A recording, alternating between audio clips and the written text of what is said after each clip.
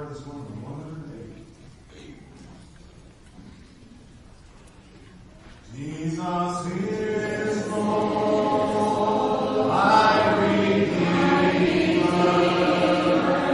How He loves me, how I love Him. He is risen,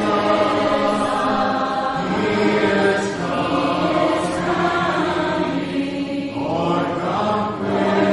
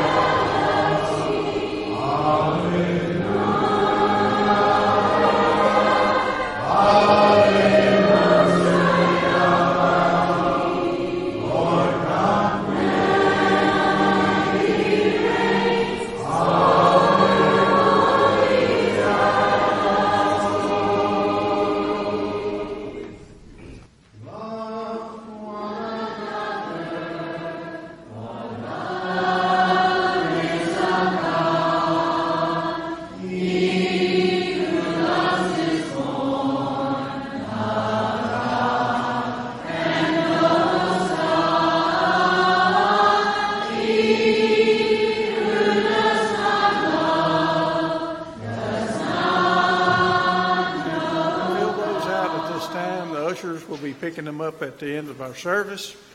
And especially the folks in the balcony, please fill out the attendance register so we'll have a record of everyone's attendance.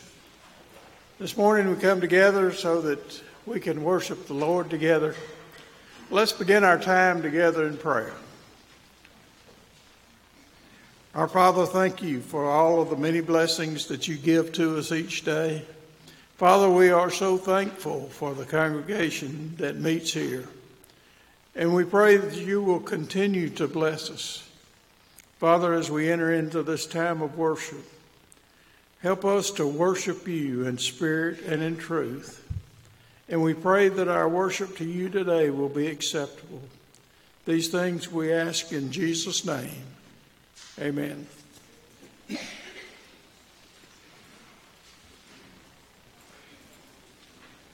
First song this morning will be the New Doxology. If you would stand with me as we sing this together.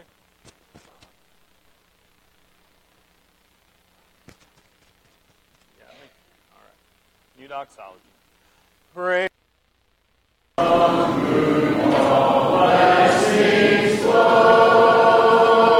Praise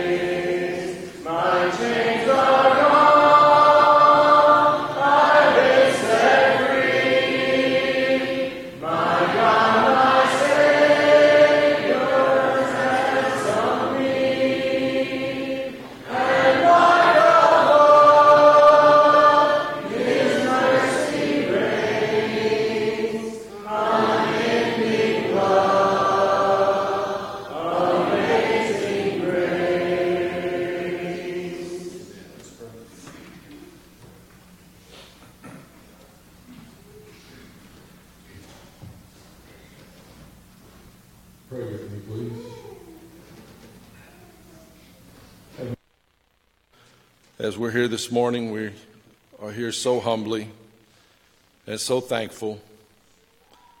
Father, we pray for all those around the world dealing with unthinkable hardship. Father, at the same time, we're so thankful for the gospel. We're so thankful for what it does for all. We're so thankful that it teaches us to behave properly and make the correct choices and live properly. And it teaches us about family and how society should be. And most of all, Father, it teaches us that our Savior died for each and every one of us, that He did for us that we cannot do for ourselves. Father, as we go on with this service, may everything we do be pleasing in Thy eye, and may our lives be lived in a way that You would see fit. May we stay in the Word, may we make the correct choices, and may we never forget what we have, and everything that has ever been made is by Thee. And for this we're so thankful, and we're so thankful for Your Son and all that He did and all that He does, yesterday, today, and tomorrow. And in Jesus' name we pray, amen. If you're using your hymnal and you'd like to, you can mark number 915, Trust and Obey. That'll be the song of invitation after Brother Doug's lesson. The song before his lesson will be Higher Ground, number 539.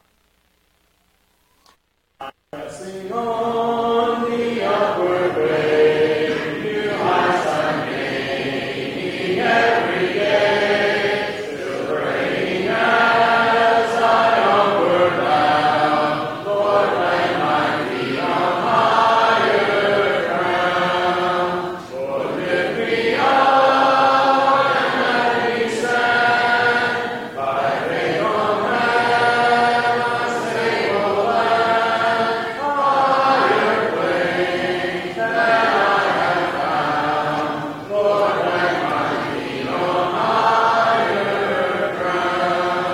My heart has no desire to stay where doubts arise and fears dismay.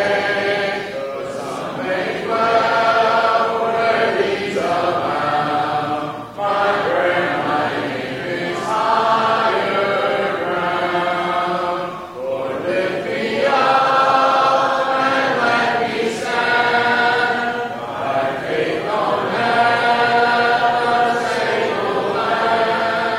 Higher plain than I have found. Lord, let my feet on higher ground. I want to scale the utmost high and catch a gleam of glory bright. But still I pray till heaven I found. Lord, lead me on to higher ground. Lord, lift me up and let me stand by faith on heaven's stable land. Higher plain than I have found. Lord, let my feet on higher ground.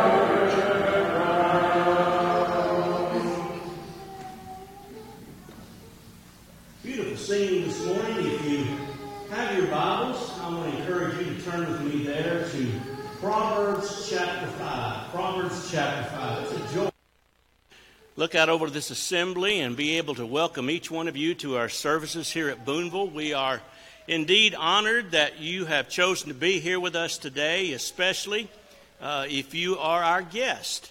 And it's our goal, it's our desire to make you feel warm and welcome. And if you are visiting with us today, we want you to come back and be with us anytime you have an opportunity. We also want to welcome those who may be watching online today as well.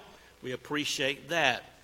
Of Of course, we want to remember Brother Ken in our prayers. Ken does a fantastic job here at Boonville, and I appreciate he and Anita so very much. And he's under the weather today, and we want to wish him the very, very best as he recovers from the flu, and hopefully he'll be back 100% this week at some point. But let's continue to think about him and others who are sick and who are discouraged and need our encouragement.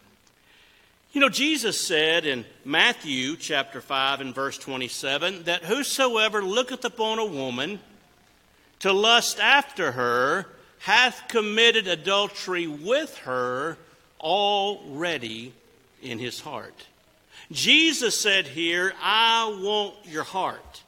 The inside is what counts, and the Lord certainly looks on the heart. You know, we look at our country today, and our hearts are certainly breaking as we see the immorality that seems to be growing and growing. We think about the media, we think about movies and television and the news and all the things going on round about us, and it's almost like someone broke a big sewer pipe and filth has been spewed all over God bless America. We see the condoning, for example, of same-sex marriage on a wide scale, even in our television programs today and in Hollywood. It seems like divorce today is almost as common as the common cold.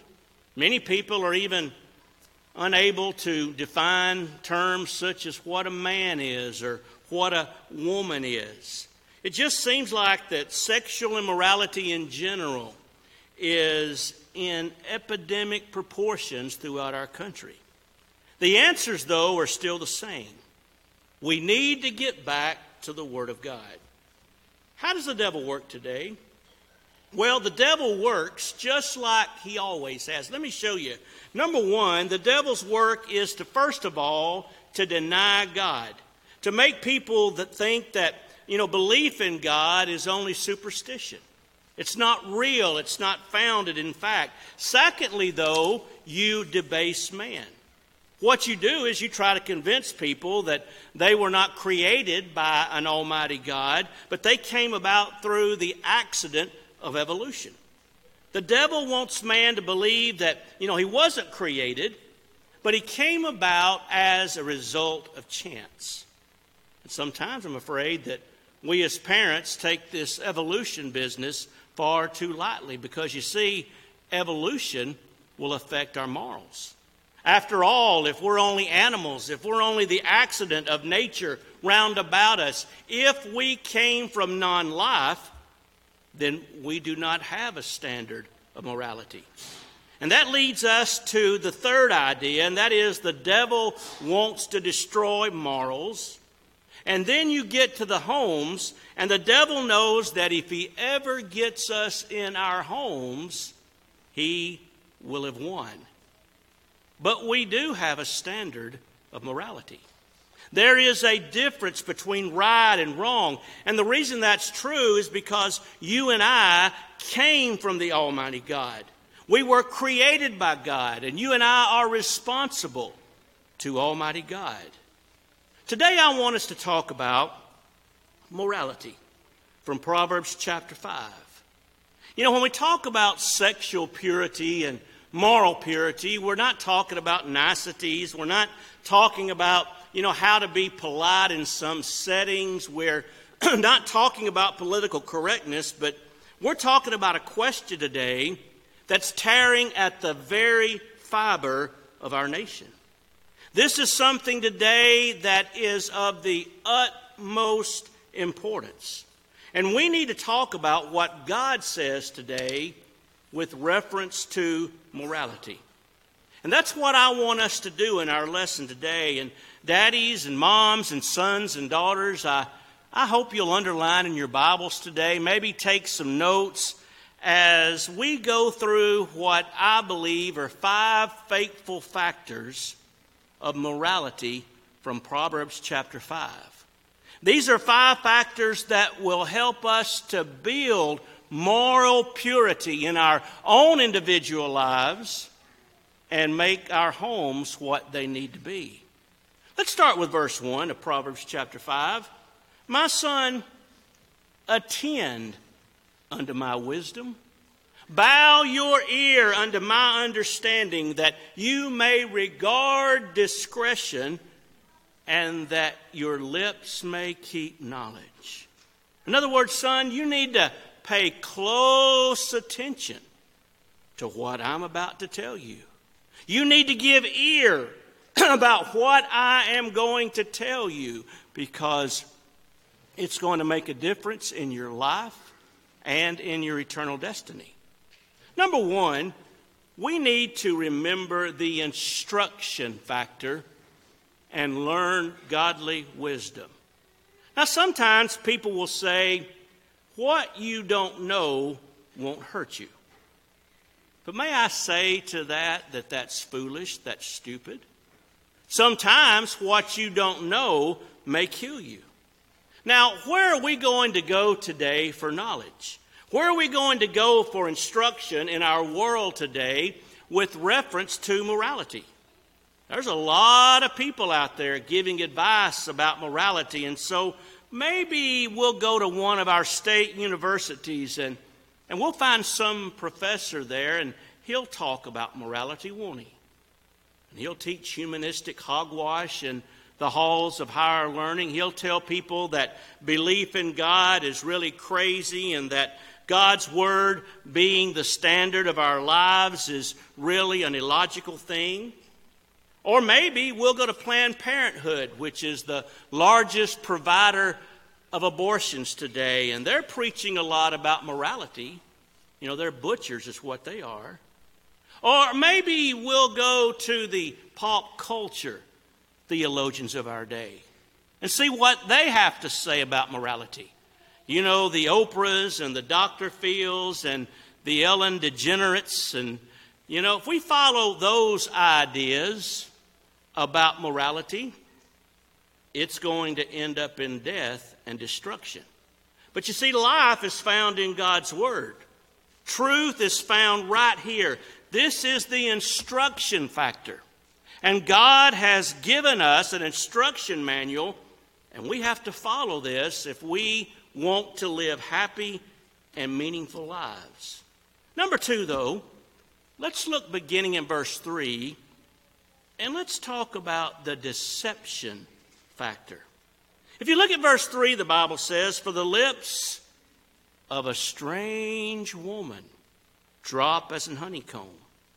Her mouth is smoother than oil, but her end as bitter as wormwood, sharp as a two-edged sword. Her feet go down to death. Her steps take hold on hell, lest you should ponder the path of life. Her ways are movable, and you cannot know them." Now here, we're talking about deception. In John 8, verse 44, the Bible says the devil is a liar. And when he speaks of a lie, he speaks his own, because he is a liar and the father of lies. Now, folks, the devil is far too smart to ever go fishing without bait. And here the Bible talks about the immorality. He talks about the impurity, about the bait, the deception. I think one man recently said, who was living in adultery, he said, "How could something so wonderful be wrong?" Now look at this with me, please. There is the frivolity of her. Look at honey lips here in verse 3. The Bible says, "For the lips of a strange woman drop as an honeycomb." Oh, it's so sweet. It's so wonderful to be with her. I love to be with her. And then there's the flattery in the latter part of verse 3. Her mouth is smoother than oil.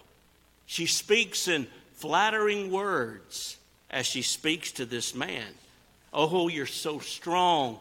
You're so smart. You're such a great man." Old honey lips here. And what she does is she flatters him. And some men are very susceptible to flattery. Now, how are we going to resist the flattery that's described here in the Bible. How can one resist that? Well, the answer is you load up on the Word of God. You fill your heart, you fill your mind with God's Word. Colossians chapter 3 and verse 16 says, let the Word of Christ dwell in you richly. You see, that's how we're able to resist this temptation and go against these flattering words. Don't be manipulated by them. Proverbs 6 and verse 32 says, whoso committeth adultery with a woman lacks understanding. He that doeth it destroys his own soul. There is the deception factor. And it involves frivolity and flattery, and ultimately it's fatal. Look at verse 5. Her feet go down to death. Her steps take hold on hell. You see, that which starts out as honey lips and sweet flattery always ends up in death. And adultery will destroy and kill your youth. It will destroy your happiness. It will destroy your family. It will destroy your contentment. And ultimately, it will take your soul to hell. Sin will fascinate, and then it will assassinate. Sin will thrill, and then it will kill.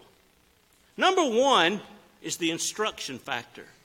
Number two is the deception factor. But number three is the protection factor. How are you going to protect yourself against this kind of temptation? How are you going to protect yourself into falling to this kind of temptation? Well, look at verse 7. The writer says, hear me now, therefore, O you children. Depart not from the words of my mouth. Remove your way far from her, and don't come near the door of her house. Now, some men, perhaps even in this assembly, might say, well, I don't have to worry about this kind of thing. I don't need to be concerned about that. Well, someone once said one time that unguarded strength is a double weakness. Now, the Bible teaches here in this passage that the way to protect oneself against the temptations of this woman is not to stand around and fight this temptation, but you flee from this temptation. You run from it. You stay away from her. You stay away from her door. And that's something that's not just taught in the Old Testament, but it's also taught in the New Testament as well. The Bible says in 1 Timothy 2 and verse 22, flee youthful lusts. 1 Corinthians chapter 6 and verse 18 says, flee, you run from fornication or sexual immorality. In other words, this is not the kind of temptation that you fight. This is a temptation from which you flee. You leave that place. You don't go close to that woman. You get out of there. We read in 1 Corinthians 10 and verse 13 that there hath no temptation taken you, but such as is common to man. But God is faithful, who will not allow you to be tempted above that which ye are able, but will with that temptation make a way of escape that you may be able to bear it. And sometimes the best escape is 2 legs, the king's highway, and some hard running. And that's true in reference to this temptation.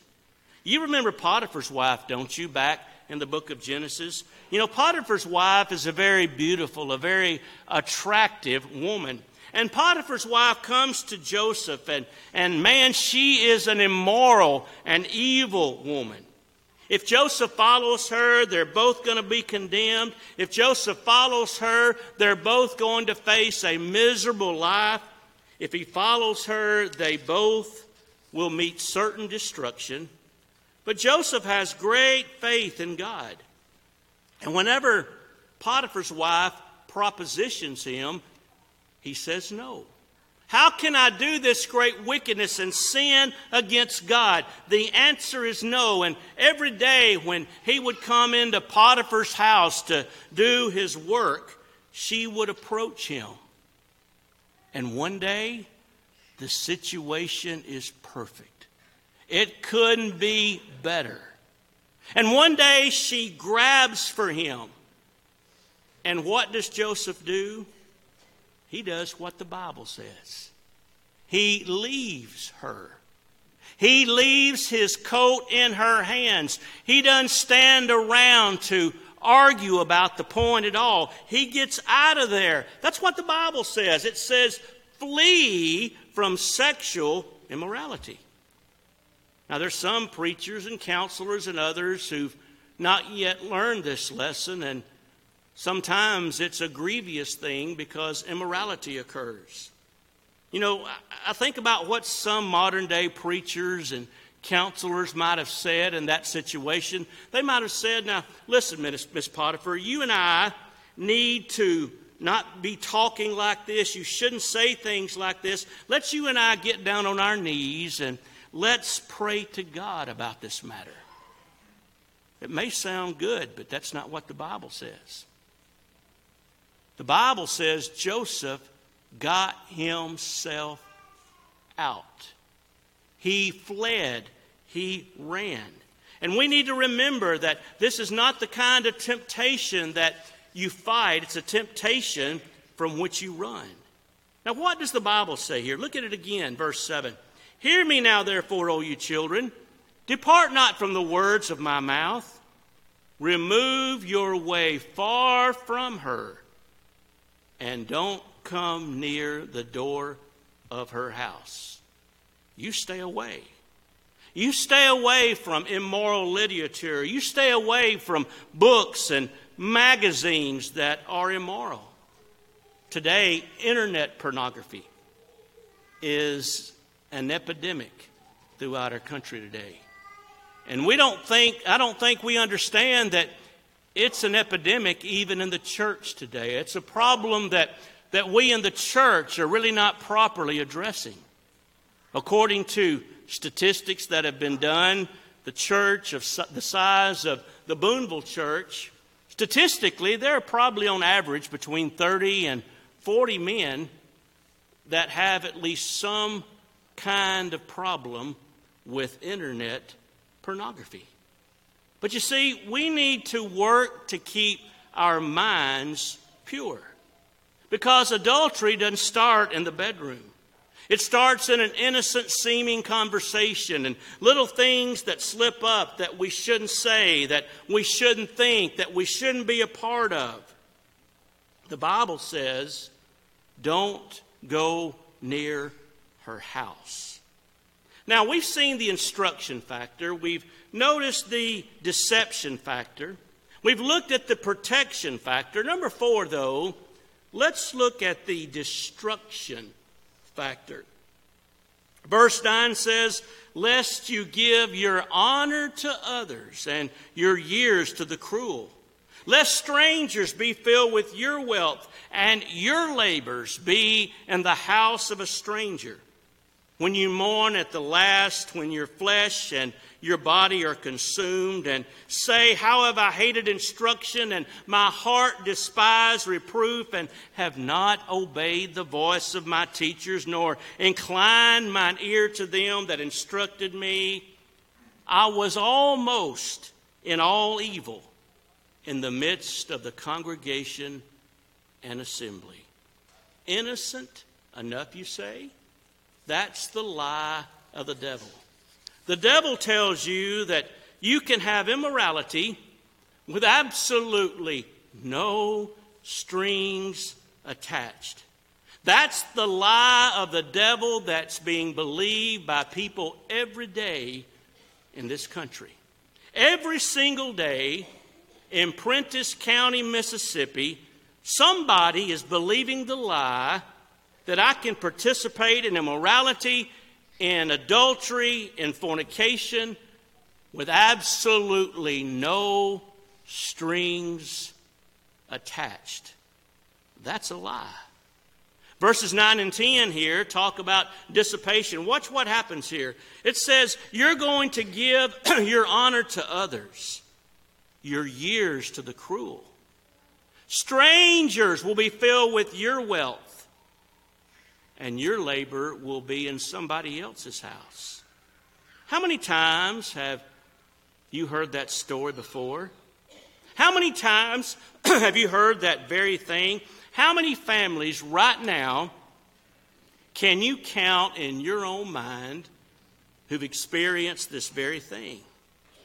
I heard of a man not long ago who was a man of some means. He had a fine position, a great job at a company. He had a fine family. He had a home with children, professed to be a Christian, but there was a female co-worker, and the threads of flirtation were slowly woven into a cord, and those cords woven into a chain, and before long, that chain wrapped around that man so tight that it destroyed him. And now he's lost it all. Now the home is no more. Now his wealth belongs to somebody else. You know, lawyers make a lot of money, and that's certainly not a criticism of lawyers, but just simply an observation that where money that could have gone to the care of a family now has to go to lawyers because, you see, we've got to get a divorce. Immorality has now elbowed its way into our home, and now this man of whom I'm talking about today has children who call another man daddy. What happened? This man lost his wealth, he lost his family, he lost his job, he lost his position. There is destruction in immorality. Verse 10 says, "Lest strangers be filled with your wealth, and your labors be in the house of a stranger." But that's not all. This destruction also includes disease. If you look at verse 11, "And you mourn at the last when your flesh and your body are consumed." You know, we live in America right now where there is an AIDS epidemic. There's almost 38 million cases worldwide. And sometimes people will ask me, you know, is AIDS a punishment of God for sin? No, because there are some who have AIDS today, some who are babies who have not sinned. And so it's not the punishment of God for sin, but it is the consequence of sin. And even when innocent babies have it, that is the consequence of somebody else's sin.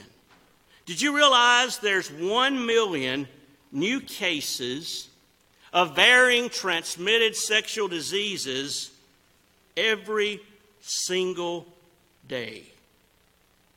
You know, I wish I could go to CBS and NBC and ABC and CNN and all those other letters. And, you know, I wish I could ask the people in the laboratories and those in the White House and the social engineers who have so many ideas about, you know, what we ought to do about this problem we have with AIDS, and then say to them, I've got the answer. You hear me? I've got the answer. We could stop this AIDS epidemic. We could stop the pandemic of sexually transmitted diseases in their tracks right now. You know how? We just simply need to get back to the book. One man for one woman for life. Sexual monogamy will bring these things to a screeching halt. And then as we think about the destruction factor of sexual immorality, let's talk about the disappointment. If you look at verse 12 and say, "How have I hated instruction? My heart despised reproof, and have not obeyed the voice of my teachers, nor inclined mine ear to them that instructed me." And so I say today, you know, why didn't I listen? There's a chance, and I certainly hope it doesn't happen to anybody in this assembly, but there's a chance that there's someone here now that may remember this lesson or perhaps one like it who's going to say, you know, why didn't I listen? Why didn't I pay instruction, pay attention to that instruction from God? But I didn't. And now my life is in shambles, and look at my family. I've lost my position. I've lost who I was. I've wasted it all, and in bitter tears, we cry because of the disappointment. And then as we think about the destruction factor, there is disgrace as well. I was almost in all evil in the midst of the congregation and assembly. Let me tell you a very good way to resist the temptation, especially regarding the one that we're talking about today. You know, we ought to put this to the test of publicity. Suppose people knew about this. Suppose this is widely known. You know, I may think in my heart that I can keep a secret, that this will never be known, this will never get out. Nobody's ever going to know or find out. This is a private matter. It will always remain that way. But I know of a lot of people who once thought that their adultery, their fornication, would remain a private matter, but now it's very public. One newspaper wrote this. They wrote, if you don't want to read about it in the newspaper, don't let it happen. There's disgrace involved here. But not only disgrace, I submit to you there is dominion. Drop down to verse 22. His own iniquities shall take the wicked himself, and he shall be holden with the cords of his sins. You know, there's some sins in life that hold on tight to people. If we were to discuss today sins that have an imprisoning characteristic, what would you think about? Well, you'd immediately think about somebody who's an alcoholic, wouldn't you?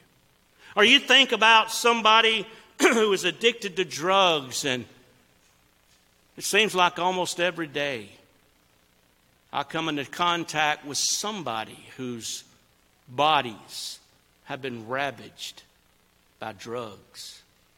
You can see it in their eyes. You can see it in their teeth. You can see it in their behavior. Their families have been destroyed. Their futures have been wiped out because of their addiction to drugs. And you pity them because they've been held by the cords of those sins. But folks, I submit to you today that this verse, while maybe applicable to those kinds of things, this verse is found in the context of fornication and adultery. And I've known some men and women who would pray and they would repent in bitter tears, "Forgive me, God. Forgive me for what I've done." They would weep over what they'd done with reference to immorality. But little time passes and they go right back to it again. And we're shocked by that, aren't we? We say to ourselves, how can this be? How can it be that a woman begs her husband to forgive her for her adultery, and then she goes right back to this man again? How can that be? Well, this verse says that we can sin to the point where sin has wrapped its chain around us, and we are held by the cords of those sins.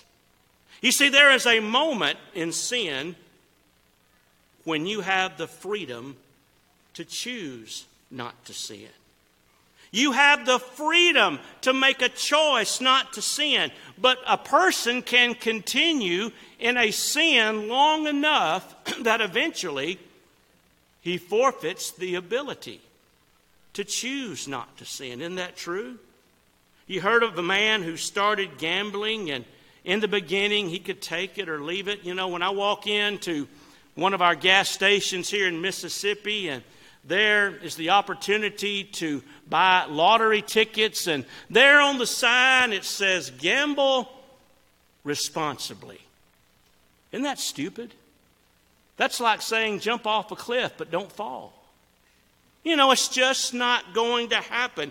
And in the beginning, here's a person that can take it or leave it, and he does it for so long, he eventually forfeits the ability to choose not to sin. Verse 22 says, his own iniquities shall take the wicked himself, and he shall be holden by the cords of his sins. And then there's death, as we consider the destruction factor. Verse 23 says, he shall die without instruction, and in the greatness of his folly shall he go astray. Now, if you believe that you can live in immorality and one day walk in heaven, I want to tell you that you're dead wrong. It simply will not happen. You cannot go to heaven and live in adultery. You cannot go to heaven and live in fornication and immorality. And you may disagree with me about this, and sometimes people will come to me and I'll show them from the Bible that this is adultery, and you just can't go to heaven and continue living in adultery. And they'll argue the point, and they'll say, I believe I can. I have peace in my mind. If you disagree with me, don't bring that disagreement to me. Bring it to God and tell Him that He's wrong about this, because God says you cannot go to heaven while continuing to live in adultery and fornication. In 1 Corinthians 6 and verse 9, he says, know ye not that the unrighteous shall not inherit the kingdom of God? And included in that list are those who are guilty of adultery, those who are fornicators, those who are guilty of homosexuality, among many other things.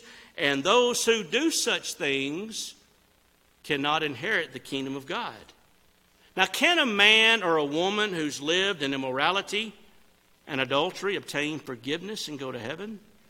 Yes, they can. Just like a person would turn away from any other sin. But can one hold on to their immorality and hold on to God at the same time and go to heaven? The answer is no. One more very brief point in the lesson's yours. I want us to focus on the intention factor. What I mean by this is God's intention for our relationships, for our homes, our families, for sexual purity. Proverbs 5 and verse 18 says, let your fountain be blessed, and rejoice in the wife of your youth. God wants for you, His desire for you is a lasting marriage. God says, keep the wife of your youth. He's teaching one man for one woman till death do us part. God wants a loving marriage for you. That is His intention. And we need to understand today that God is not trying to keep people from sex. He's trying to keep sex for the people. And when God says you shall not do this, God's not being mean. God is simply saying don't hurt yourself. And whenever God says you shall do this, God's not being mean. God's just simply saying, here's how you can help yourself to happiness. What's God's intention for our homes? God wants us to have a loving marriage. Young people, save yourself for marriage. Because you see, if you eat your cake today, you're not going to have anything but a crummy tomorrow. Jesus said in Matthew 5 and verse 27, ye have heard that it was said of them of old time, you shall not commit adultery. But I say unto you, whosoever looketh upon a woman to lust after her hath committed adultery with her already in his heart. Let's strive every day to be what God wants us to be. Let's give our hearts to God, because therein lies contentment, therein lies happiness, therein lies the only hope that we have for eternity. Give yourself to God. Make sure that your heart is right with God, that you're walking with Him and you're striving to be more Christ-like every day that you live. It may be this morning as we sing this song of encouragement that you're not walking with God. Maybe it's because you've never become His child to begin with, and that all can change today if you're simply willing to trust in Jesus and believe with all your heart that He is the Son of God. And in that faith in Jesus Christ as the Son of God, change your life in repentance. Make that confession that Jesus is the Son of God, and today you can be immersed in water. That act of baptism is for the forgiveness of all your past sins, Acts 2 and verse 38. You can leave here today forgiven of every sin you've ever committed. You can leave here today a child of God. Or if there are things that you need to make right as a child of God, we encourage you to think about your life as well. If you need to respond to heaven's invitation, we ask that you come now while we stand and sing. When we walk with the Lord in the light of His word, what a glory He sheds on our way. While we do His good will, He abides with us still, and with all who will trust and obey. Trust and obey, for there's no other way to be happy in Jesus but to trust and obey.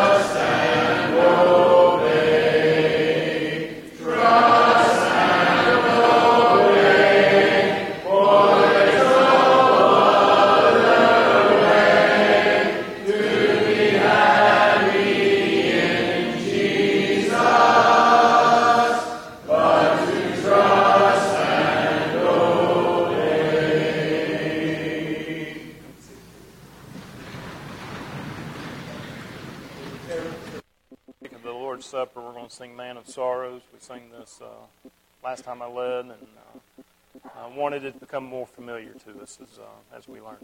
Man of Sorrow. Man of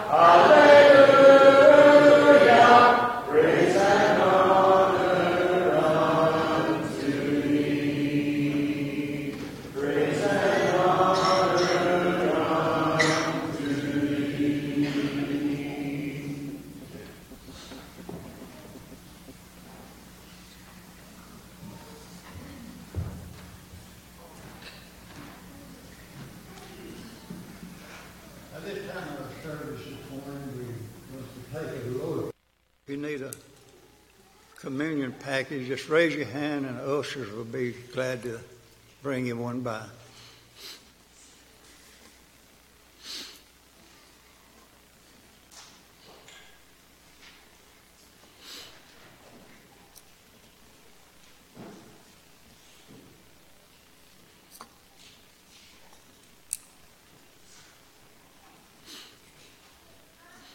Matthew 26 through 29, Jesus was with his apostles and he instituted the Lord's Supper. He said he took bread and after he blessed it, they partook of the bread, and after that he blessed the fruit of the vine, and he said, "This is the blood of the New Testament which is shed for many." Then he told them he wouldn't take of it again until you do it in the kingdom. And Acts 2nd chapter, the kingdom came, and as you study through the book of Acts, you find the New Testament church partaking of the Lord's Supper each first day of the week. Let us bow as we give thanks for the loaf. Our Father in heaven, we give thee thanks for this bread which does represent the body of Christ. We pray, Father, that we'll take of this in a way that it will be pleasing unto thee. In Christ's name, amen.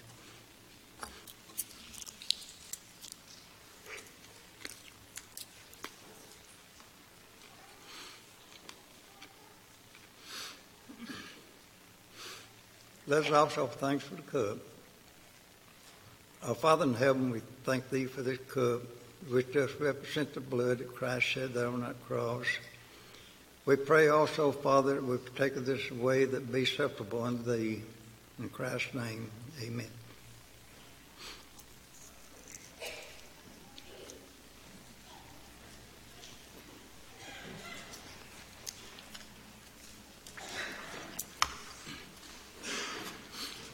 After complete the Lord's Supper, we also have a teaching and commandments, to give upon the first day of the week. We see a lot's given in Acts 4th chapter. And 1 Corinthians 16, 1 and 2, it says to lay by and store upon the first day of the week. And you see on the monitor different ways we can do that. Let's give thanks for the blessings of life. Our Father in heaven, we give thee thanks for all the material blessing that has overflowed our life with. We pray, Father, at this time we'll give free-heartedly back to thee, that we can take this and help spread that word throughout the community and the whole world and help those who are in need. In Christ's name, amen.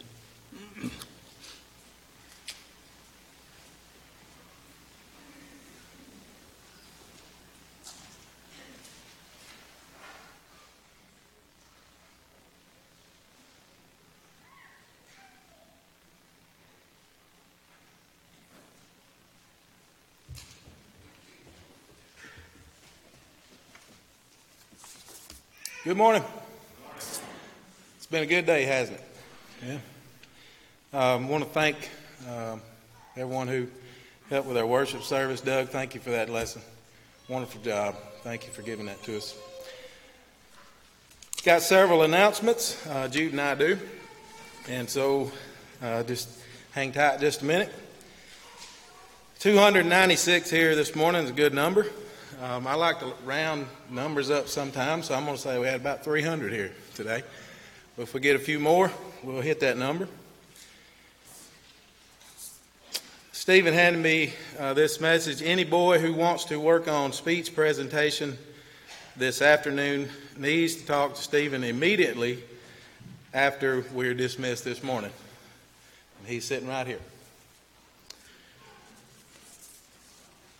Sympathy is extended to Carolyn and Jerry Ligon, whose sister-in-law, Billy Ruth Kay, passed away Friday night. The funeral arrangements are incomplete. Please keep them in your prayers. Also have a note from the Perigo family to the Boonville Church of Christ family. Thanks so much to all the members of the church who have been so kind and have shown so much compassion for our family during this time of great sorrow.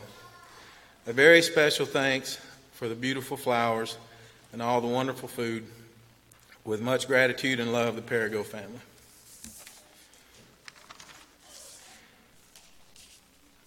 The Golden Circle will be going to the Dinner Bell in Corinth for lunch tomorrow. The bus will leave at 11 a.m. Also, please note that if you need to partake of the Lord's Supper on Sunday evening, you will have the opportunity to do so in the little chapel right after the opening assembly and before the beginning of our Bible classes tonight. If you have your bulletin, if you want to open those and look, we have several announcements we need to make there, call your attention to. Remember that prayer list, those in prayer, Trent Allen and Sandy Bonham. Trent's at Sanctuary Hospice House, Sandy at home on hospice. Angie West, Jerry Livingston, Vicki White, Philip Coates, Savannah Martin. Keep all those in your prayers and many others that we need to remember. Last, the leaders.